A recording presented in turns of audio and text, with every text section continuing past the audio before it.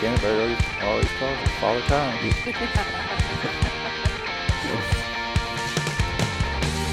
All right, well, I've got no agenda on this one, or no plan of attack. Usually come into these things and kind of have an idea of what we're going to talk about. So I asked John to sort of lead the discussion, referee the discussion. Well, I'll just let you open it up, and then we'll come. Yeah. All right. We're recording already, so we'll get rolling. Folks, welcome to the podcast. We're in Rockport, Texas this afternoon. What is today? It's Tuesday. Tuesday, the 12th of February. So we have Laura Fox, James Fox, John Blaha, and myself, Shane. Right? All right. So let's let them introduce themselves. Introduce themselves. No point in us absolutely. talking about ourselves, but Laura and James, tell us a little bit about yourself. Laura Fox, wife of James Fox, been together since '98, and gone through lots of years of fishing and hunting, and now retirement. And he has small doggies now instead of big hunting dogs. He's got lap dogs. So been doing great since '98. Yeah, you sure. use that one a lot. I like it. So what's your background or work experience? I work in environmental consulting for Bel Air Environmental, and I've been there since 2001. And don't tell him I'm here right now. I'm supposed to be doing important stuff. Well, this is important. This is kind important. of this is kind of work. This is history. It's in the Bel Air field. I mean, it's in the field. That's right. right. Yeah, So, and I'm married to Captain James Fox, and here he is. and it is history. Thanks. No, I mean that sincerely. We had feedback after doing a couple of these from A&M Corpus Christi, and a scientist from over there who's more into history. She's a history professor, but she's like, are y'all backing these up to any sort of, besides just putting it on the internet, is there some place or some library where you're backing these up? Because some of the stories that you're sharing or people are sharing, no one's probably ever heard before or ever will hear again, and they're not documented anywhere. Well, I'd love to give a shout out to the Aransas History Center. They have done so much work in interviewing him and getting a lot of these stories down. And people and family have told me ever since I've been with him, he's got to write his stories down. He's got to get this stuff. He's just had so many unique experiences on and off the water, and they've been a huge help in interviewing him, oral interviews, video. They've exhibited some of his artwork and some of our being historical in many senses. Fox got to contribute to their culinary exhibit about the history of food and pathways in the Aransas County. But anyway, Well, then speaking that's of getting stuff perfect. down, they're Yeah. awesome. Yeah, It's a that's lot great. of work. They do It a is. great job. All right, Mr. James, what can you tell us? Just been here a long time, longer than I ever thought. I wouldn't have believed it. Sure would have taken better care of myself if I'd known this was going to happen. But no, I just been lucky. I guess was at the right place at the right time when everything was starting to happen. Were going to happen. I just met the right people and worked for the right people. And from the time Key Allegro, I was in the Air Force for 4 years, and I got out in '66 and and went to work almost immediately within a year for running boats and fishing part-time, which I'd done all of my life, working on charter boats at 13 years old and out of Rockport. And and then I, went to work for Carl Kruger, who's developing Key Allegro, and doing all of his entertainment, duck hunting, fishing, all of that work for him, running their offshore boats and inshore boats and everything. And just was at the right place at the right time, and when everything was when it was happening, when it was happening, from when the redfish was, people realized what was happening with the redfish and speckled trout and the rest of the game fish, but especially the redfish caught the attention of everybody first. And there was people down here fishing a long time that I don't think they've ever seen a redfish, much less it's probably in a picture, but they never caught one. And there was a lot of people, even local people, restaurants they just thought they were going to get put out of business overnight. Well, it didn't happen. Yeah. Their sales went through the ceiling on everything else but redfish or game fish. So it was a good thing. And I was just followed that trail and then thought about getting out of it a couple times, but didn't do it, and I'm glad I didn't. I had a good ride. How many years Did you put both in on the water? Offshore and then the bay stuff. Yeah. How many years total on the water? Oh, Lord. Well, full time since '68 when I finally got going again, or '66 when I got back out of the service. And then And then I worked probably from the time I was 13 to 16 or 17 years old, and 18 years old when I graduated from high school. Prior to that, yeah. Till the end, till now. I mean, till I quit about 10 years ago. And that was because of my neck. I'd beat everything out of my neck. And in hindsight, bull riding and bay boats for many, many years was not. just I beat everything out of me. Yeah. I had everything left to give. Yeah. But it was good. I enjoyed it. I can't say that I do anything different, but a few things. But I would stay in this career field for what I did and what I was, what I was doing. So you've seen the fishery totally change. 180 degrees. Yeah, it went from, you couldn't even have a bay tournament back then because you wouldn't catch anything, basically. If you caught one redfish, you might, But it's just gone from, I don't know how you call it, from one extreme to the other. Yeah. From the worst you could imagine to the greatest you can imagine. Well, yeah, now we have people complaining there's too many. There's too many, yeah. Yeah. Damn redfish, Yeah. won't trout. But, yeah, it's a whole different system. And in a way, I actually had an old guy, Lloyd Dreyer, out of Port Aransas. He's older than I am, and he's dead now. But he actually told me one time, he says, Fox, he said, I actually couldn't believe you, even with the limits we've got on trout and redfish, that you could deplete a resource even with limits. That's back to when the guides would keep 50 fish and the clients would keep 50. I mean, not 50 fish, the guides would keep 50, but they'd keep their limits. Mm-hmm. And if you had 4 people in a boat, that's 40 fish plus the guides, that's 50 fish. You do that every day. Every day. System can handle it. I mean, it's not just one person.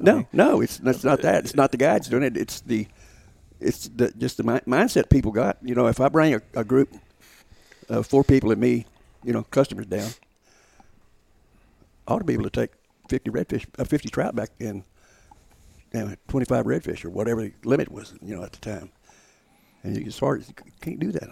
Well, as a person who accepted his phone calls and reservations half the time, it's my favorite thing when he'd come in from a long, hot day to say on a Thursday, oh, this person just called from San Antonio and they want to fish Saturday, and after they have their limit of redfish, they want their limit of trout, and then they'll go look for flounder. And he'd just look at me and go,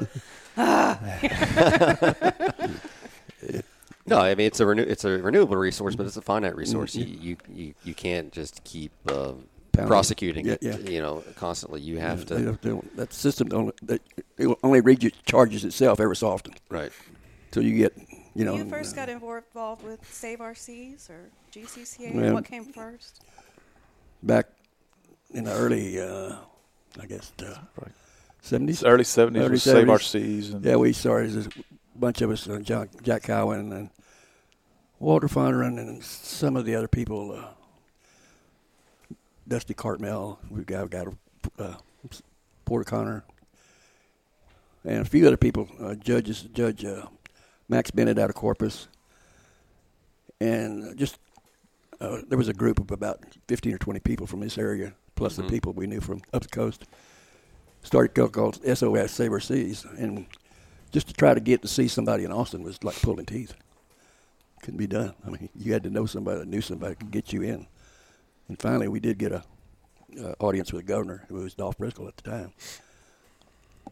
But I guess it was our first introduction to the governor, but it was a long walk getting there. Yeah. I guess then eventually all that kind of evolved into GCCA. We went from there to GCCA, and then evolved to where we are now.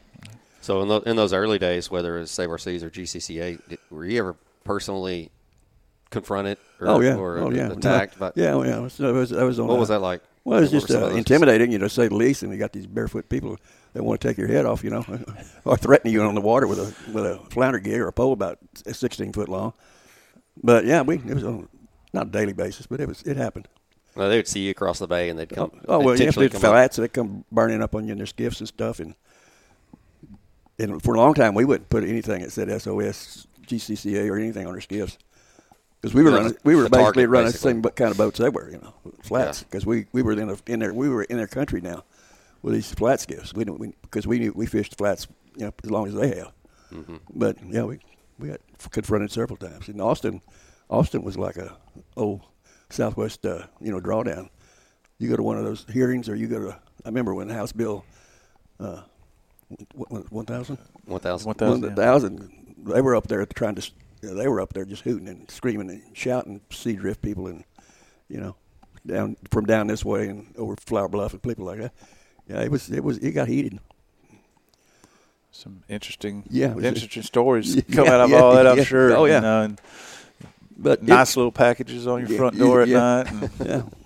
So, you got to where you be real careful. You park your skiff at night and stuff like that. yeah. And I guess you're talking about this involvement with SOS and stuff like that as a full-time guide at that time, and that's probably one of the things that sets you apart from a lot of the guys in the time. Yeah. And you've been part of the Seagrass Committee, here in the Middle Coast, the Mission Aransas Near Committee. You were a founding member of the Aransas Bay chapter. So you identified, or you recognized that, hey, we've got to take care of this stuff, or we're not going to have it in the future. For and sure. I think that's a huge legacy for you to have, and the people that worked with you. I had an uncle who was a commercial fisherman all his life. His family was all commercial fishermen. My mother comes from a commercial fisherman background family. But my uncle was he was a man of the water, of the sea. He observed things, and he was really my go-to, my mentor when I wanted to really know some, what he thought. And he said, "Well, son," he said, "let me tell you." Just come over and sit down. He said, if you take the 80%, the food source away from the redfish, and I didn't know what he's talking about at the time. He said, "You're getting ready to see in an industry that's going to blow wide open." And this is getting close to the 80s, right in the 80s, early 80s. He says, "You're going to see crabbing industry just go boom, wide open." And he was talking about the Vietnamese coming in here and setting up. You just saw how much crabbing they were into, and there was a lot of even Americans crabbing at the time. But he said, the blue crab is 80% of the redfish has died. And he said, if you take that away from them, don't care if you put 1 million more baby redfish out there, they're not going to live. They're not going to. Redfish are not going to have anything to eat. You can put 1 million fish out there, and wouldn't get a return on your nickel, because of the deal. And he was right. But I always went to talk to him because he was always kind of had a insight into. He looked beyond his nose. Yeah, right. Yeah. I thought it was cool. You told me that time about one of your fishing guide friends, in the recent past 10 or 15 years, ran aground and really got a lot of flack from the guys making fun of him and everything. And you said, what did you say? That Uncle Willie said. He said, if you show me a man that never runs aground once in a while, and I'll show you a man that never's going anywhere. Yeah. That's right. Cool. And that kind of goes back. The captains of today, they got a big advantage over the captains of the yesteryear. GPS and all that. Yeah, cell phones. Back then, you're using a stopwatch, cane poles, and everything else to try to figure out. It was a different story back then.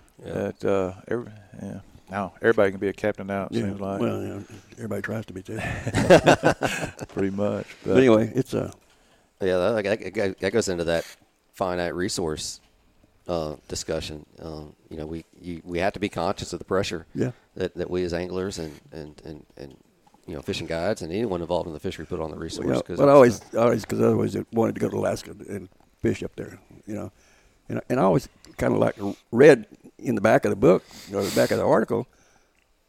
Look at all the fish they got going up these rivers and streams. Salmon and it's millions of fish. You could keep 2. Yeah, and that was back before we even talked about limits, probably. Yeah, but you could go up there and keep 2 fish and bring back 2 fish all the way to Alaska. You can catch all you want and lease them, but you can't bring them back and can't get them. Go look at the price of going to catch a halibut now. It's insane. Oh, good Christ! Crazy. Did you ever want to give up on fighting for the resource through all that turmoil? And you ever just say this just isn't worth it? No, at first it looked like it was going to be really, really, really tough. And then I just got to looking at some of the people that were involved. And then when we got going up the ladder, getting them into the legislatures and governors and speakers at the houses and stuff like that.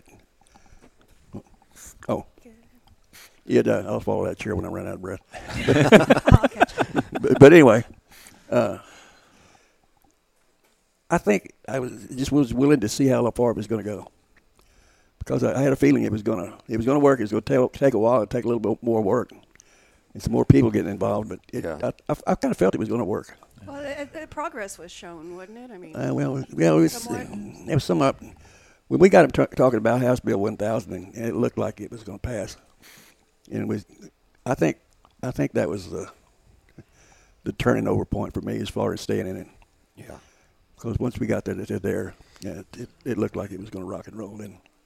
Yeah, I mean that's a time where you say, you know what, we can make a change. We got this far. I think we go a little further. You got a group of people in there that understood the political system somewhat and knew how to navigate it and get it to that point. And you had a vocal group, and that's something we stress all the time. I'm thankful that Shane was hired. I mean, to me, that's one of the best hires we've ever made. But getting our membership involved, and that, I think that was a big part of how we were able to, make the changes in the oyster fishery we did in the last legislative session. And we were in a meeting today, and it was just mentioned, we've heard from your members, so that clout's there, and it's because of those efforts from yourself and others in those other earlier days to show that you can make a change within the fisheries and the management of the fisheries, but you've got to be active to do so. Yeah. Well, and I think CCA is cool because you see some organizations just become outdated and their membership just, is older and then fades away. But CCA, I mean, young people, everybody, the youth, I mean, everybody's involved. And that kind of, you've got to be dynamic. And when CCA put both feet in the Habitat Arena 10 years ago, 11 years ago, and you saw a change, not only in fundraising, you saw a change in membership, and it gave something. I mean, you've got to have those advocacy battles. You've got to have those battles, and that's, like Shane's key part to make things happen. But when that membership can actually put their hands on something, they boom. It's boom. Yeah. I'll kind of talking about Habitat. What's some of the biggest changes you've seen in Habitat, in the coastal bend along the Texas coast? Hurricane Harvey? No. Well, major storms that come and go. That's all devastation. A lot of storms had since the early 40s or somewhere along, as far back as I can remember. But I guess the biggest thing I've seen is just managing I've seen the destruction of some seagrasses in places where we had seagrass before. We don't have them anymore. And some of it's from more shallow water draft boats running in it, and I don't know that that's the total problem. But your weather patterns change. Seagrass gets so cold it breaks off, and it takes it a while to regenerate and come back. But it cycles from year to year. But I have seen where certain areas of the flats and places that are real accessible to a lot of people. Mm-hmm. Redfish Bay area, some certain areas around our particular area, it's because of boat traffic and props. No question about it. Right. Yeah. But you can't. I guess you say if you do a one-way problem, you got to manage the problem and not delete a user group. Right. You get the stuff between the airboats and the pole skiff people, and there's always going to be a conflict. I don't care because you can't keep everybody happy. Right. I mean I think that's the different user groups have got to work together, evolve to work together, because it's only getting more and more populated. It's gonna, you imagine what it's going to be 10 years from now, 5 years from now. Oh, it's crazy. I think I forgot what the numbers I heard on the population in the next 10, 20 years is something crazy. When everybody wants to come to the coast. Yeah, when I was a kid, from before Memorial Day, say about the middle of August, when school was going back, a lot of kids had to go play the football. Had to go to early practices and all that stuff. Like in, say mid-August, and then we all just called the fishing time for us locals was from about Labor Day, after Labor Day. Well, back then it was all the way to Thanksgiving before anybody come back down here. There's somebody down here every waking moment of the day now. Mm-hmm. And so we that time went away for even locals. Right. Absolutely. Well, as far as bountiful stuff, he's told me that an old neighbor lady next door, y'all get a number 2 wash tub and walk down a little bay and fill it up. Yeah, it wasn't anything when I was a kid. This lady next door to me, she was a widow lady, but she made the best crab cakes in the world. And it was all crab meat too. She'd get me usually on a Saturday morning, because she went to church Sunday. But we'd go down to Little Bay. She'd have one, and I'd have one, and we could fill up 2 number 2 wash tubs by 10 or 11 o'clock. That's starting about 7 o'clock in the morning. Right. About 2 or 3 hours, we could have 2 number 2 wash tubs full of solid pack full of jumbo blue crabs like that. Really? Any morning we wanted them. Makes me hungry thinking about it. Little Bay is coming back to life Yeah. with the restoration efforts. Yeah, the reefs and Right. Yeah. well, Hey, I notice, in the morning if I'm out driving early, I notice, I'll see people out there fishing a lot more than before, and you see the birds. fish slick and the birds. It's that's a great project there. So Parks and Wildlife's routinely stocking that one with southern flounder now. what in With Little Finger Bay? Lakes and Oh, Little really? Bay. Yeah, in Little Bay, when they have an Aransas, when they have brood stock from Aransas Bay, and whenever they get a successful spawn and grow them out to fingerling size, that's where they go back in. Awesome. I guess, James, if you had one thing you could tell the younger guides today, the guide community, I've been here for 14 years full time, I guess now, and I've seen a little bit of a turnover of the guide community, and I've seen some of the people get out, seen a lot of new young ones get in. But if you could say one thing to those younger guides, up and coming guides, what would it be? You're only as good as you were the day before. Don't think you're going to be that good every day, or don't get the perception you're there. It's good to have that attitude, but you don't project it. Right. Just hope you can do it. But main thing is, as a young up and coming guy, well, nowadays you got to have good equipment. The tackle, boat, your parents. Of course, I didn't care for back then. I didn't really care, but I didn't have to. Right. But build you a clientele. A real customer is one that fishes numerous days, and just a customer is one. He still has relationships with so many people and their is, kids. Fox, you practically raised me at the marina, and Well, I was talking to, I guess that was Mike Canberra I was talking to, and I said, man, I saw Todd going fishing this morning. I said, this was Saturday. You know what it was like Saturday. Yeah. He said, man, he says a customer of Danny, Big Danny Sr., and they came down, wanted to fish 3 days, and wanted to go. He said they wanted to go, and Todd took them out. That's a customer that had been. Yeah, it was daddy. That was his dad's, Yeah. and so they, obviously been around a long time. Yeah, yeah. It's more than just a customer. Yeah. It becomes, like you said, Laura, it becomes a relationship. Yeah, it comes family. So yeah, we've got people that. I've got people that their kids have had kids. Well, their daddy and mother brought them down when we were almost at the same age, and then by the time they were going to college, then I was fishing, guiding. So I'd take them fishing. And then their kids, he eventually got married and had kids, and I'd take them fishing, the kids that, of the clients. Mm-hmm. And then all of a sudden, now I'm fishing their grandkids. Yeah, that's. I think I made it to one. I have to look at it, but I think I made it to where I was fishing one grandkid. Four generations. Yeah. Wow, he fixed a that's couple of corrective behaviors on some of the kids while the dads looked at him like, that was needed, thank you. I can't imagine James Fox ever shying off from making a correction if necessary. Get your butt out of here. But it's just I saw a lot of things and I corrected a lot of things, but it was a good life as far as because you meet some great people and you meet some lasting relationships and friendships, and it was a rewarding career. Yeah, I guess I was thinking last night, man, how long have I known Fox? I mean, I knew of you, and then I guess I went to work for CCA, 2002, and came down for Babes, and kind of started, met you and really had conversations, and that was when our family moved down here full time. I would take my daughter Aransas to the old Duck Inn, and I could always count on Fox. He's going to come over and talk to her. And then later on, he kept on always trying to get me to buy a horse for her. I don't know what the hell that was about. One of the family's young girls, Fox grew his hair into a ponytail by the time we got together, and he come home from coffee, and I home officed for many years, and one day he came in and they had braided all of his hair like Snoop Dogg. And he really liked it. And I said, "No, honey, no. One braid's okay, but we're not. Don't let those girls play with your hair."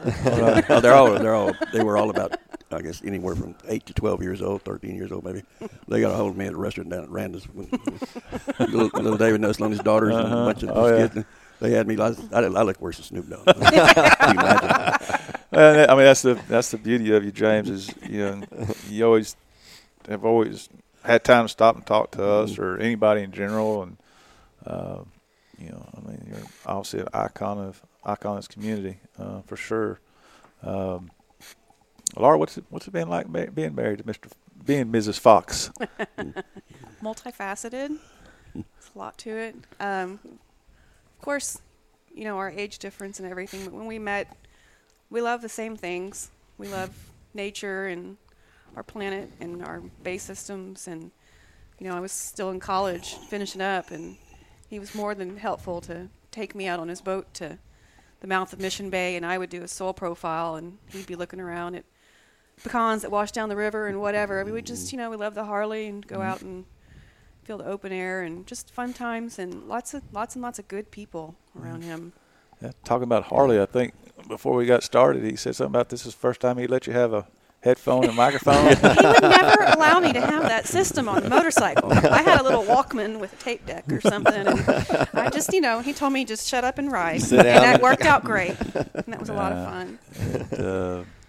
No, it's just I want to personally thank you, for everything you've done for the resource, and hopefully help educate some of these other guides, and just not just guides. I mean, just the general anglers, just the general anglers, everyday anglers. I know you played a key role in starting Babes on the Bay, which is going to be the 20th year for that tournament. And it's we never thought it would. I mean, it's the largest, one-day tournament, especially for women, if not men, and if not the states in the world. I mean, it's the volunteers do an incredible job, and it's very conservative in as far as what it takes.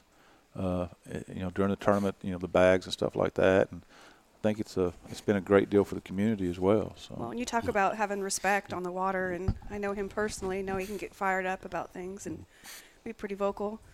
We were fishing Babes one of the first years, and several people just cutting us off, and then coming into the boat ramp, and I'm just fired up. He's just let it go. And I'm like, who is this person? I don't know this boat, James. Let it go. It's okay.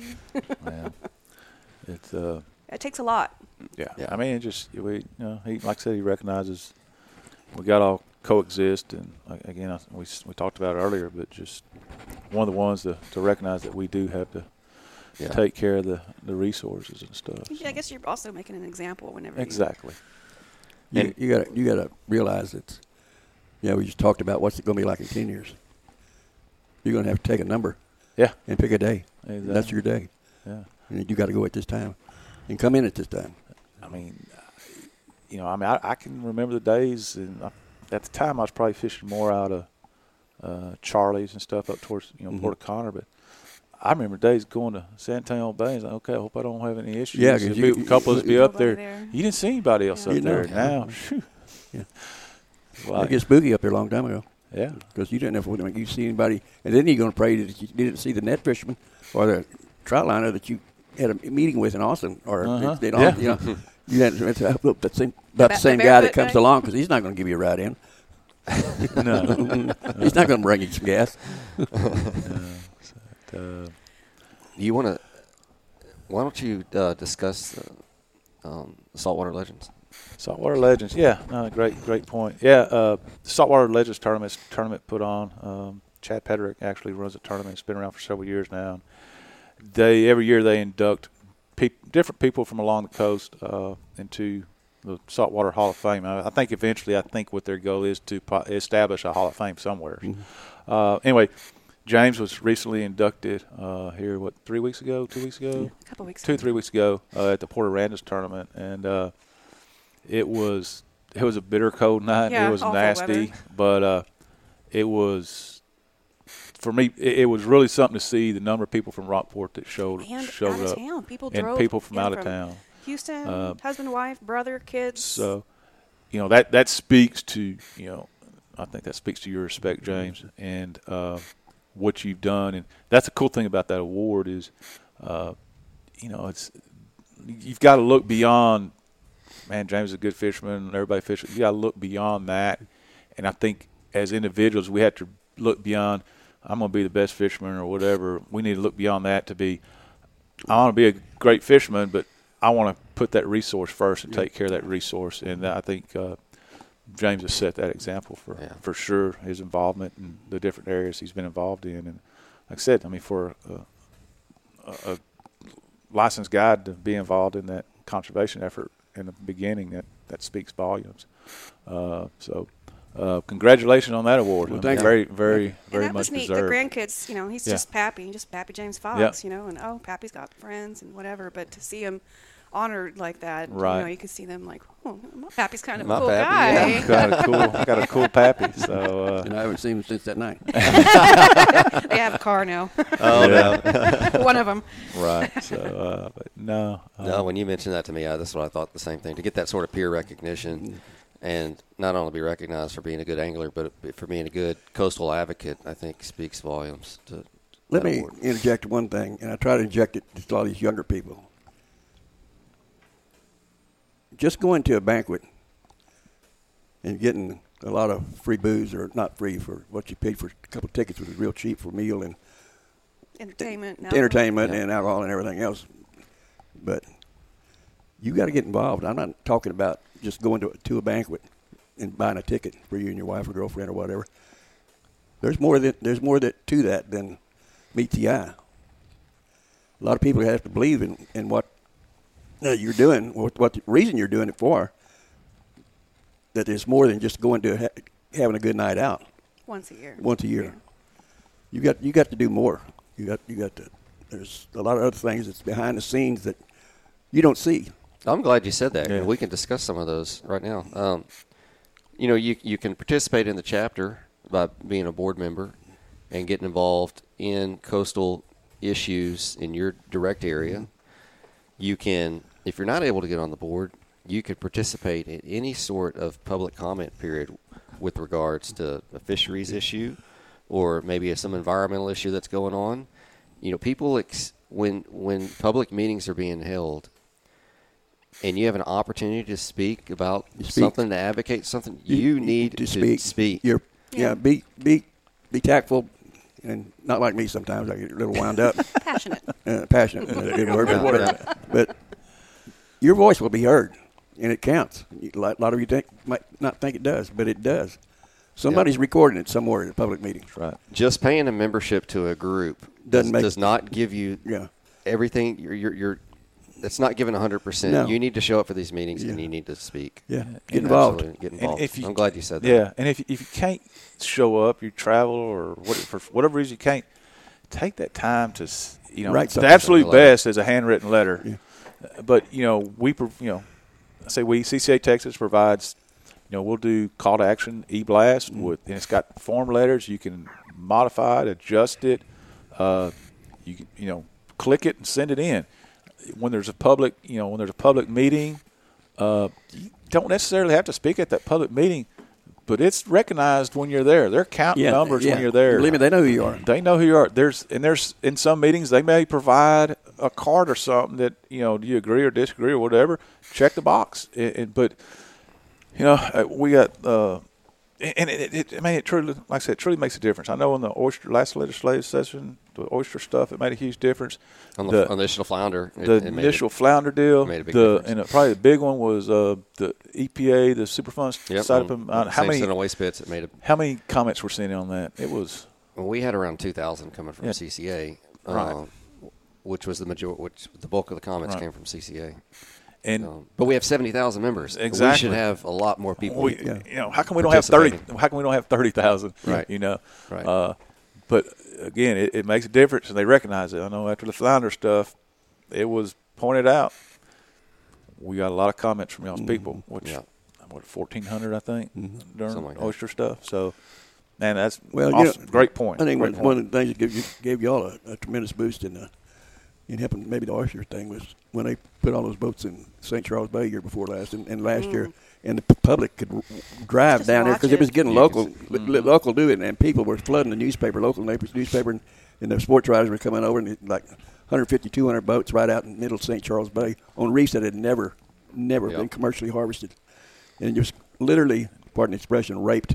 Decimated. And raped in a matter of 2-3 weeks. Yeah. No, when the fleet changed their tactics, a lot of attention was raised. those bays were never Christmas opened. Bay, St. Charles Yeah. Bay, never been open. Never been Harbor open. Oyster No, before now, never and they were been fair game. no. Yeah. And they went all the way to the head of that bay and all the way back, and then they left because they had already taken everything. Could be Yeah. taken, Yeah. raped it totally. It was, it Or was decimated might be a better word, but Well, either one applies. Yeah. Yeah. I mean, between St. Charles and Christmas Bay that year, Christmas Bay is probably the one that made me the angriest. That's where I grew up fishing and walking those reefs. Yeah. And it wasn't as much as what I saw happen to the reefs. It's what I saw happen to that marsh because they were running Turning- four-wheelers, UTVs, back and forth Yeah. to marsh to get those Yeah. bags. Yeah. It was turned everything into mud And then they balls. were completely just gross at the harbor, Yeah. Oh, yeah. living So, down there.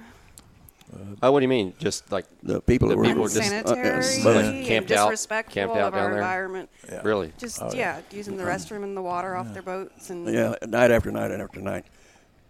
And they just let it rock and roll here because they spent so much money in town. Well, no, they would just all get in one taxi and go to HEB.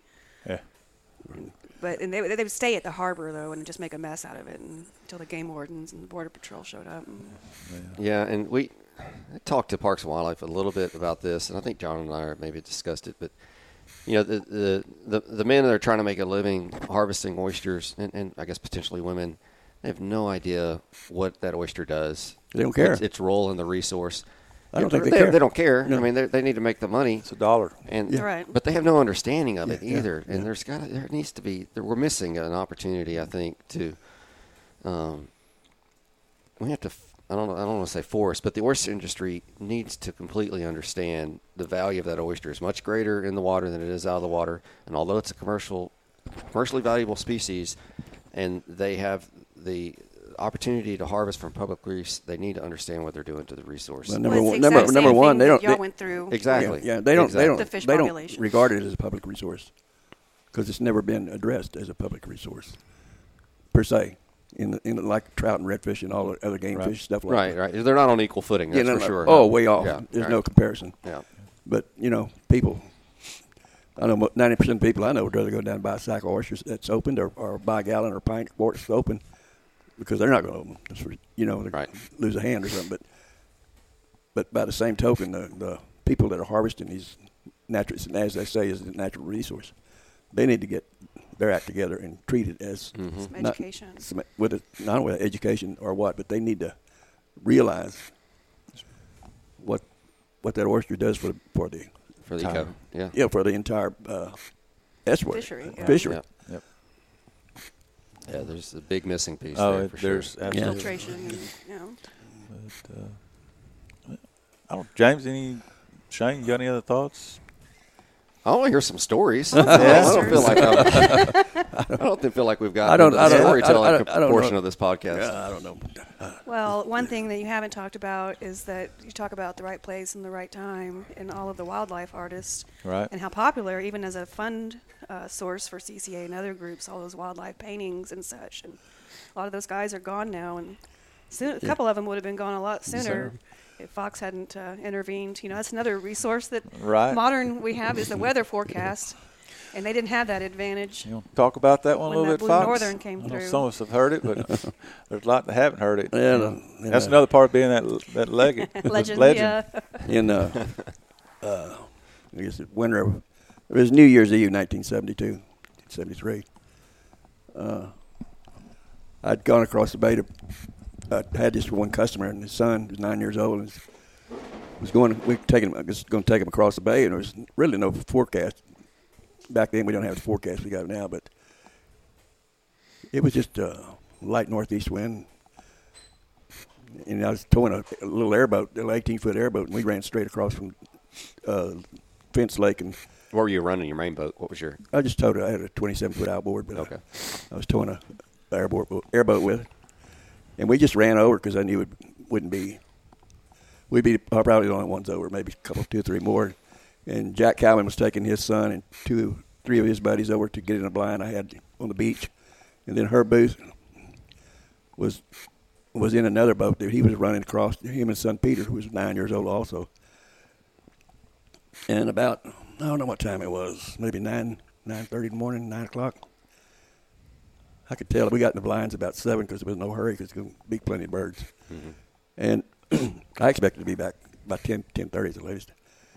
But anyway, about 9, I could tell something was happening. I wasn't paying much attention, but all of a sudden I could feel that northwest wind hit me on the ear. You know, just a tingle bit of colder, just a little bit of cold in it. And I knew what was going to happen. I turned around, looked back to the northwest. It looked like a big amoeba coming across the bay. It was going to gobble us all up. I mean, it got black and dark. And when it come through, it rained, but it rained sideways for about 20 minutes, and then a wind come in. And I swear, I've seen 70-mile-an-hour winds, and this was every bit of that. And it gets choppy in the bay at 70 miles an hour, even 60 or even less. Mm-hmm. But up here, we hit at every bit of 65 to 70-mile-an-hour winds. Generally, they don't last too long, but this was still cranking. And Cowan had a little jet boat that he had designed, and him and his son-in-law was running back across the bay. They were going to fish in Newport Bay, and they was going to go run boat over, put it on a trailer, take it to Port Bay, and then go back there and wait, and then go back and get the pretty boys, the poor boys that they had in the duck blinds. Unbeknownst to me, I didn't know all this action was going on because or things happening because my back was to the wind, which was to the northwest. But in the meantime, Cowan's boat died about a mile and a half offshore. It just like you turned the gas off to it. And of course, it was very low sided, about that high, and it had an inboard jet engine in it. And they couldn't figure out what. The battery was hot, but there was getting no spark to the ignition, nothing. Mm-hmm. And by then, it's getting pretty wet, and Cowan just has a light slicker coat him because he wasn't dressed for foul weather. And the boat starts bobbing up and down, pretty severely in that kind of sea, waves. And they're anchored about 6 foot of water, so every one of them was busting over the bow of that little low-draft boat. And he's getting soaking wet, and that water temperature was in the 50s. And his son-in-law was getting the same way.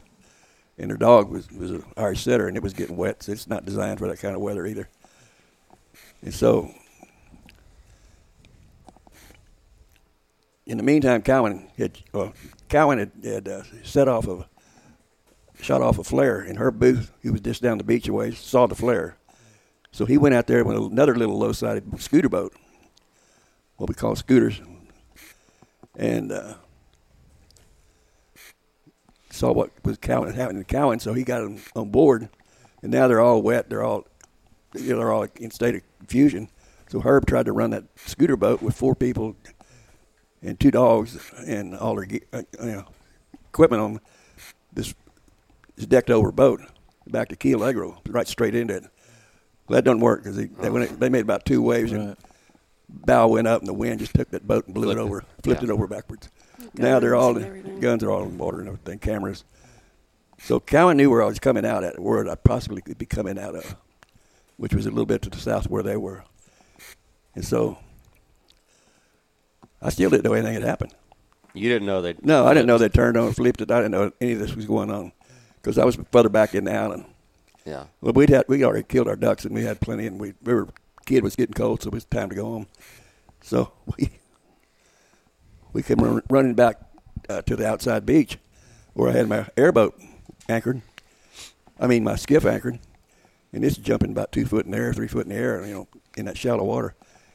And I just happened to look out offshore of me, and I saw the fluorescent orange on the life jacket out there in the water. And on the way out there, after I get closer to my skiff, and after seeing the life jacket, so, the color of the life jacket, I knew somebody was in the water. I picked up this little half lab, that's half Chesapeake, and I said, "That's Herb Bostock." I knew the dog. I recognized the dog. Out there in the water. Out there in the water. I picked him up about 100 yards before I got to Cowan and him. And I picked up the dog and went on out to Cowan, and he wasn't on the boat. And I said, "Where the hell is Herb and Peter?" And Cowan can barely point to the beach. So cold. He's coming to hypothermia. Yeah. And Joe Allen, his son-in-law, said, "He's right over there. Can you see him?" And Herb's about 6'6", and he had Peter on the shoulder, and he's bouncing to the beach. He's probably only 5 foot of water, but he had to bounce because bobbing. So every wave was breaking over him, and they were everybody's soaking wet coming down with hypothermia. So I ran straight out there, got Herb after I got Cowan, and got Herb and Peter, and my boat was about the same size as Cowan's boat, but it was outboard, same style of boat, and with that much weight on that boat and everything with that outboard motor, I couldn't make any time hardly. So I said, "We're going to St. Joe Island and get y'all over to the Bass's place and get y'all in some showers and hot water and get everything straightened back around."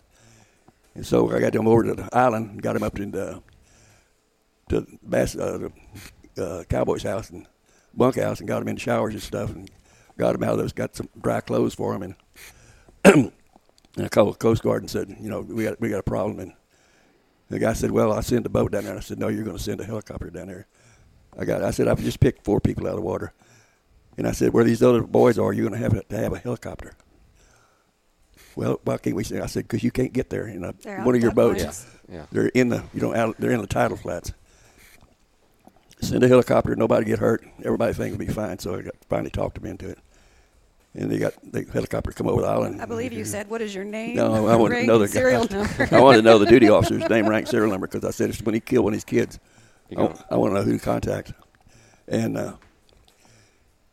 anyway, then I got the helicopter. I've heard them as grown kids tell Fox that. So Cowan painted an original watercolor of the whole incident, and he called it to Fox. "Thank God you were there." And for some reason, we were poor man's or somewhere, and whoever those kids were that you saved, they were saying, "Oh, we were hunched down and huddled down in that blind. We're about to die of the cold, and we're thinking like the movies. What if this helicopter?" And I said, all of a sudden they could hear it. Feel it. But anyway, they brought us back, and we got everybody put back together, and The dog died. The Cowan's dog died. He drank. The setter? Yeah. His Irish setter died. He's buried in my backyard of one of my old houses up in my neighborhood.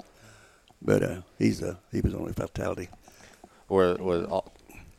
Everyone had life vests that? Oh yeah, everybody had life vests and everything was good. But wow, it could have been a lot worse. Absolutely.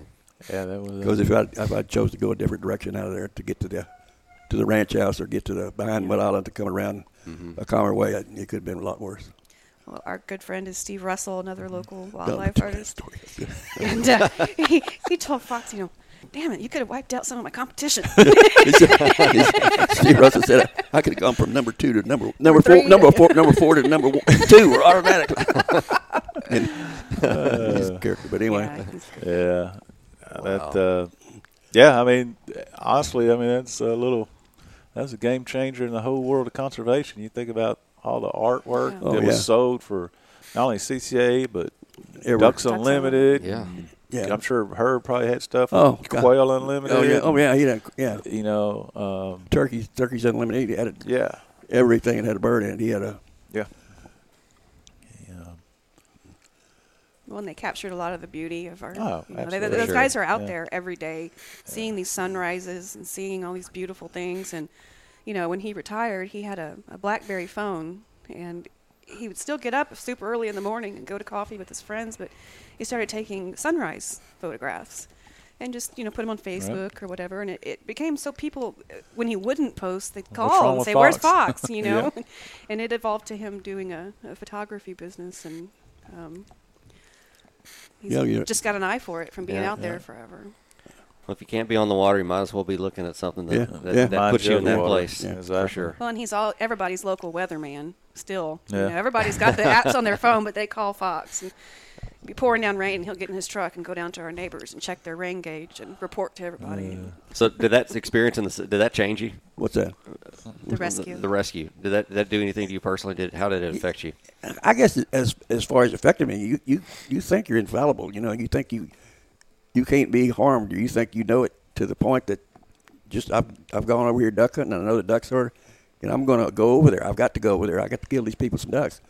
Well, you don't got to kill yourself or these people, but you cannot do the same thing every day. You have to get up in the morning and go out and look at it physically. Yeah. Check your weather patterns. See what the weather's doing. Is there anything predicted in? And if there is, don't take a chance because you're dealing with people's lives. You know, they'd much rather come back home alive and kill 5 or 6 ducks than they would not coming home at all and had the opportunity to kill 100 ducks. Right. You know, so you just gotta pay attention to what's going on all the time. Absolutely. And if it's not with weather or other things that affect you, dealing with people, their kids, how they act on the boat. You got to watch everything that's going around all the time. You got to be conscious of and aware of what's happening in your little area. But I've seen people dodge a lot of bullets, and get away with it. But they never. 99% of them never did again. Yep. Well, They learned to respect it. he dodged a big bullet in 2005. We went fishing just a normal day, made him dinner, went to bed, doing our normal schedules, and wake me up in the middle of the night. His hand looked normal. He said, "It is on fire. It's just killing me." And it was like blowing air into a rubber glove. It was just getting bigger so fast. We stayed up all night and watched. He couldn't have a bag of frozen vegetables on it. It hurt too much. Hardhead over here, he went to Duck Inn and met his client, who still had plans to go fish, went and got bait. And I had slept for a couple hours because we'd been up all night. And then when I saw his hand after just those couple of hours, I said, "You're going to the emergency room." And we went to Spawn Shoreline, and the very smart people there saved his life. Got him on 2 back weeks room. in the hospital. 5 surgeries. They knew. Had She- Vibrio vulnificus. Yeah. just before it got really known, and this ER doctor, Mexican lady, never forget her. Sharp. She said, I was going into shock. I was getting ready to pass out. She says, I'm going to treat this as Vibrio. And she put me on two antibiotics real quick. And I think to this day that's what saved my life, or kept it from spreading. Right. What was your open sore? Do you remember even having? Yeah. What was? I had Not a- even that. It was I had just a- Exactly right. I By had a wedding I had ring. my cousin from Colorado fishing, her and her daughter. Forgot that. And now I could have got it at the bait stand or from Sure. bait or anywhere, but Yeah. I feel I was from back in Copano because it was in August and hot weather, and it's pretty stagnant back there at times, some of the waters we fish back there. But the only thing I could realize is I hit my windshield with my wedding band because I was backwards from holding the fish with my left hand versus my right hand, and I was holding the fish in my right hand, and I reached like that On your console? on my console, and I hit the windshield and bit my wedding band back into There was nothing you could see. here. You couldn't even see it. Didn't even bleed. It was just scratched. Just less than a paper cut. I mean, just a small little thing. yeah. And it got about the size of a raised up spot that looked like you'd stuck a quarter under. It was kind of ripply around the edges and about that high. You couldn't touch that place. It'd take you to your knees. You could touch all around it. That But you changed. couldn't touch that spot. You'd take you to your knees. It was terrible. That's scary. It's like somebody taking hot poker and just sticking your. I mean, Yeah, take care of your sores. You didn't you do your thesis on My Vibrio? thesis is on Vibrio in oysters and trying to get the Vibrio out of the oysters by feeding them probiotics. Well, we had a great first aid kit on the boat for his customers. But when you're there every day, you don't. But you think don't even about, think about Yeah, it. I I mean, mean, that- something Also, the that's like that. newspaper, yeah. the Rockport Pilot, they have a running thing that says "See what I got," and it's a fish picture. Well, his cousin had taken a picture, and it's this big redfin. His 30 left hand 34 stuck inch up in the redfish. gill, and it's in the paper. See what I got? Well, he got Vibrio. I got Vibrio. And a nice redfish. Don't take it lightly, folks. You wipe down with Clorox or, Yeah. Whatever you got. I went to the ER doctor. This is just about. I hadn't been back fishing a week. Laura? I said, Laura. I was at the Goose Island. Goose Island at the boat ramp, and a guy I wasn't paying any attention. He was standing there with a cork, popping cork in a treble hook, and practicing casting, just flipping it backwards when watching back. Just fly casting almost? No, yeah, fly casting with a popping cork and a treble hook. That was a different. You got it through your hand. Anyway, I got it in the hand somewhere. Like those what are they? Those bigger hooks. Oh, a big, Kaylee's Circle like hook. a little circle, Yeah. like not a circle, but Kaylee's like Cacao hook. Yeah. like we used to Yeah. croakers. It was in your hand because that was the whole deal. The hand had just was so precious. Yeah, I said, "Can you come get me?" What's the matter? I wouldn't tell her what's the matter. I said, "You need to come out, get Scout and pick me up." I think I might go need to see a doctor. And she said, "What?" And she come in the parking lot. I thought she was going to take me out there, but after the cussing I got, we just went through all of this, and here you are again. Let's go to the emergency room and get another hook cut Well, we out. had been at Spawn Shoreline, very sterile, nice, clean environment. Yeah. We went to Aransas Pass. That was another experience. They got these rusty old bolt cutters, wearing Crocs around. But I was talking to an ER nurses, cleaned everything up and bandaged me up. And I said, "What do you suggest I could keep him on my boat that wouldn't go bad like peroxide goes bad and different things is hard to manage on a boat, especially a skiff?" He says, "What do they call it? There's a HIPAA Hippoclins. Yep. Comes out in blue bottle. Yeah. Yeah, that's good Surgical stuff. scrub. Yeah. He said that's the best thing to do. Yep. He said you can't beat it. Yep. That's why I highly recommend it. Well, Hippoclins. My He nurse, also- my go nurse ahead. wife agrees with that. Yeah. So, yeah. He said you just prick yourself, lightly scratch yourself like you do with hooks, just lightly scratch, bleeds a little bit, or you should just think scratch. Just take a minute, just Just rub it in. rub it in, scrub down with it. He says, Yep. He was in Spawn for 2 weeks, and over that time, it became a gathering place for For all not only the- our friends, but the hospital employees became friends. Well, and when you got a rowdy we had bunch a like lot that, of yeah. snacks and goodies people brought us, and his doctor, one of his doctors, was in there visiting with him one day, and Fox asked him. He said, "Why me? Why? I've been fishing forever, This guy everywhere." was a Vietnam trauma specialist. He had served in Vietnam. He was a surgical surgeon in Vietnam. He said he's seen it everything. He said he's used to infections and everything. He said, and I said, why did I get it? I've got 1 million acres out there to play in, and I get one day there's 150, 200, 300 people out there in the same area, and I get it. Why? I said, son, you've been hunting in South Texas all your life. You just got rattlesnake bit. Yep. Yeah. Pretty much. You know. I got a leg infection from That's one of being in chandeliers. stagnant water, and then a fly bite. Well, But I don't think mine was Vibrio. Pretty sure Right. mine was staph. So did your wife save you too? She helped me out tremendously. Yes. I will do a public Yes. service announcement here and ask anybody listening to please quit smoking cigarettes or cigars. Fox is sitting here on oxygen, and the day we went to the emergency room for Vibrio, we thought it was going to be a few hours. He had 8 cigars in his pocket. I stocked up. I was ready for a trip home. Please stop, unless you want to be on oxygen. Yeah. I mean, it's the. I was in Florida this summer, and we're fishing, and one of the guys caught a sight cast a damn triple tail right out the boat, and it jumped in the boat. And Get him in I don't there. know if the hook nicked me or his fin nicked me or what. And, I cleaned it up, and that was like on Tuesday, and it was fine. And then, or actually, that was Monday. Tuesday, it's fine. Wednesday, it was like If it was Vibrio, a little red or something. But it was some kind of. By the time I got back to Houston on Thursday, I went straight to the ER. I mean, it was some kind of infection. Staffs will take your knee to your knees. But if you wouldn't, 2 or 3 days, no. Yeah, you know You it just was got to start that Vibrio. treatment. Yeah. I mean, they have No, to it culture was it in order to have yeah. a name for it. So you better It- get treatment before you know. Right. Bottom line is, if you got anything that looks a little red or sore or whatever, Best 150. just go to the doctor. That's Absolutely. right. That's money you'll spend. Yeah. Don't play around with it. We seem to lose. You read in the paper, at least one angler a Yeah. year Yeah. from. And some of from them it. have been physicians, like a dentist, and Well, Yeah. That was one at Poco that year. He was Mhm. that dentist, and that was ugly. I mean, that's sad. it was like, dude, go to the doctor. Yeah, we had. I'm taking I'll be care. okay. Yeah, Yeah. it was. I know a kid that got leg, messed up, and he was a young kid. I think he was like in college, freshman, sophomore in college. Big old muscular boy. And they went back to. He wasn't feeling good when he left, and he went. Didn't do anything that when they got back to Houston until the next day. It's too late. He done lost a leg. Yeah. Well, a lot of people got really spooky after all of the media and everything, and but like Fox said, you're out there every day, all the time. Just if anything good can come from what he went through is awareness for other people. Yeah, and I know that our local guide community, they all stocked up on their boats and took care of themselves and their clients. I mean, it's been there forever, and we know that. I think with social media. Well, I don't think that we've had the pollution in the water like we did too. 20, 30 years ago. I'm sure there was people died of maybe a case of it, but I don't think. Well, we got more people in the water too. There's more pollutants and stuff. Yeah. Did it leave a mark or anything?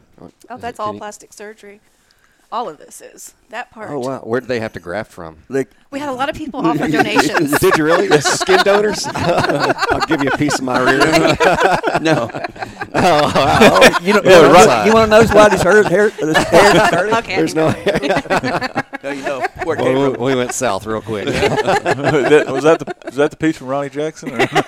Ronnie Jackson didn't donate nothing. Ronnie didn't have anything to spare. They had the whole inside of his hand cut out, even between these fingers. You could see. So we're looking at the top side of James' hand. I remember seeing a few pictures floating around out there. They were. Well, that's what they cut. This was all laid open like that, and they debrided his hand every day for 4 or 5 days. Did you get any good pictures? Yeah, okay.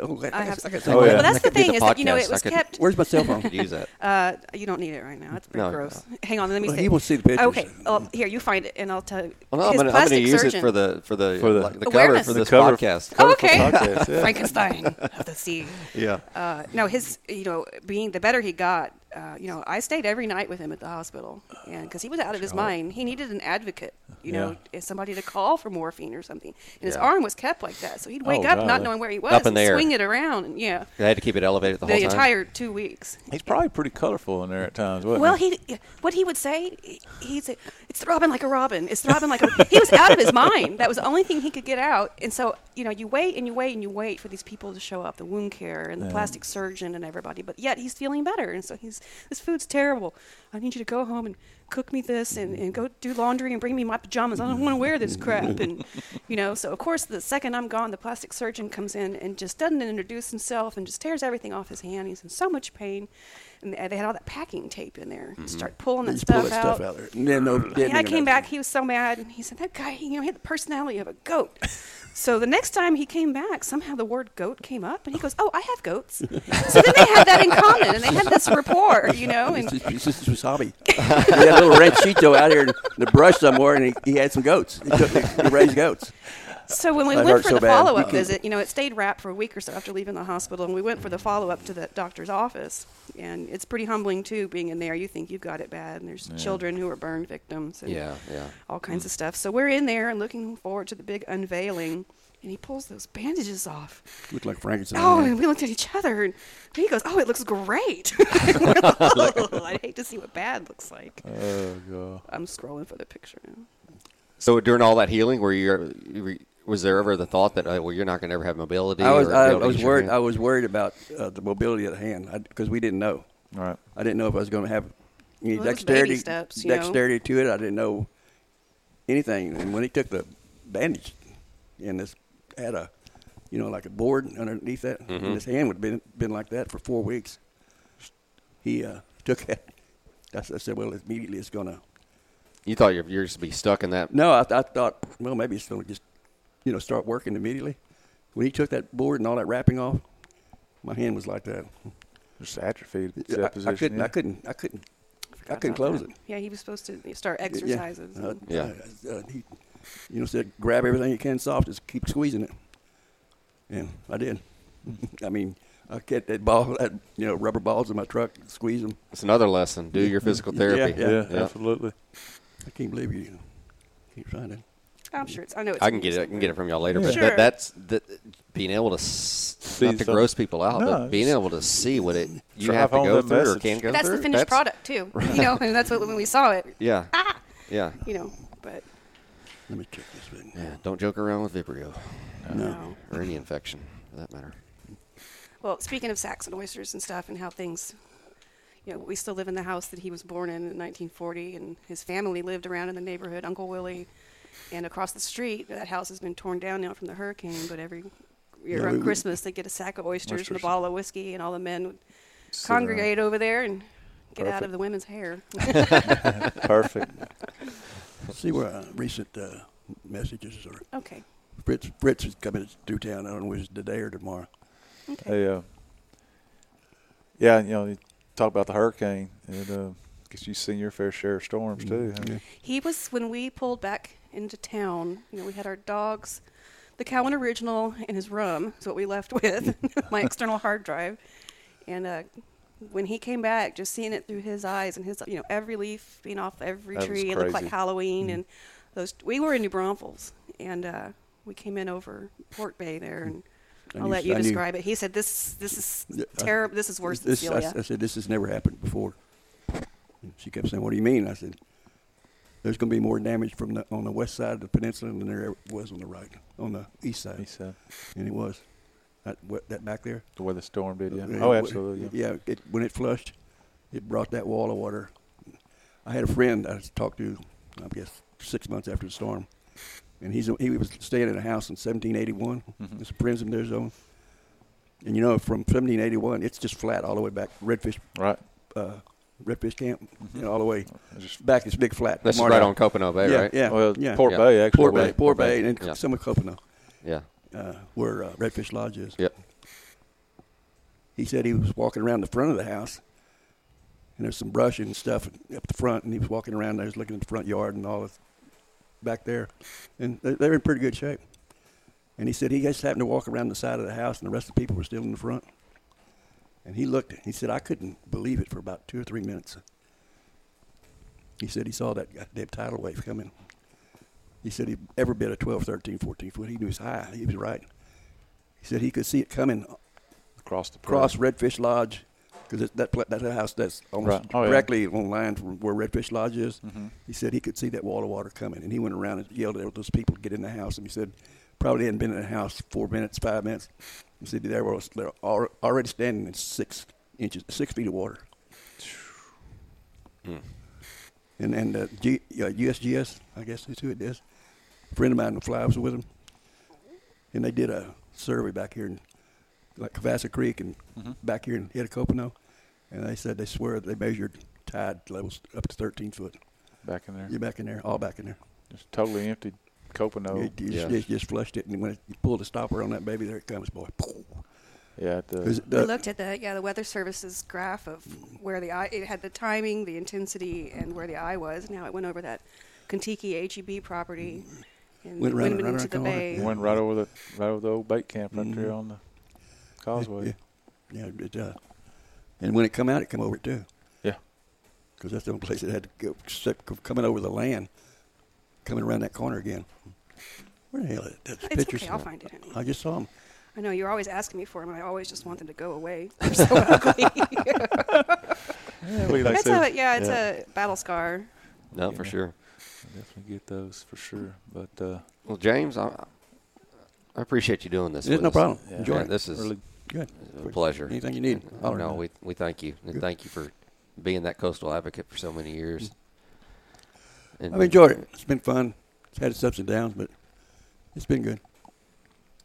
like I said, I mean, kind of an icon of the community, and like I said, I want thank you personally as well, just for like when we moved to Rockport. If I knew I needed something, and I don't think I really called you too much, but if I had a question or concern, I'd call James Fox or I'd call Brian Brock. That was those were my two go-tos. So really appreciate it, and all the blessings in the world. So Well, we've got to watch Aransas grow into the young lady she is, and your wife's pretty cool herself.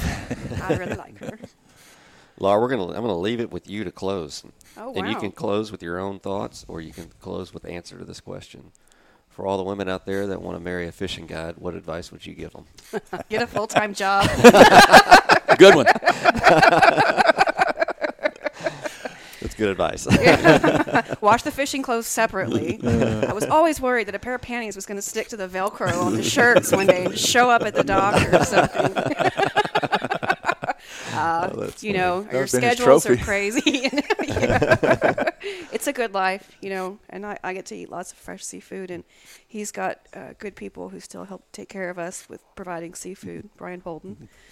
And it's not a bad thing, and he's been lucky to make a successful career out of it. There's a lot of people who would like to do that, but You know, you can finance a truck and finance a boat and do all that stuff and get on the water, but you have to be the fisherman that you are to make a business out of it. Right. So Awesome. Great.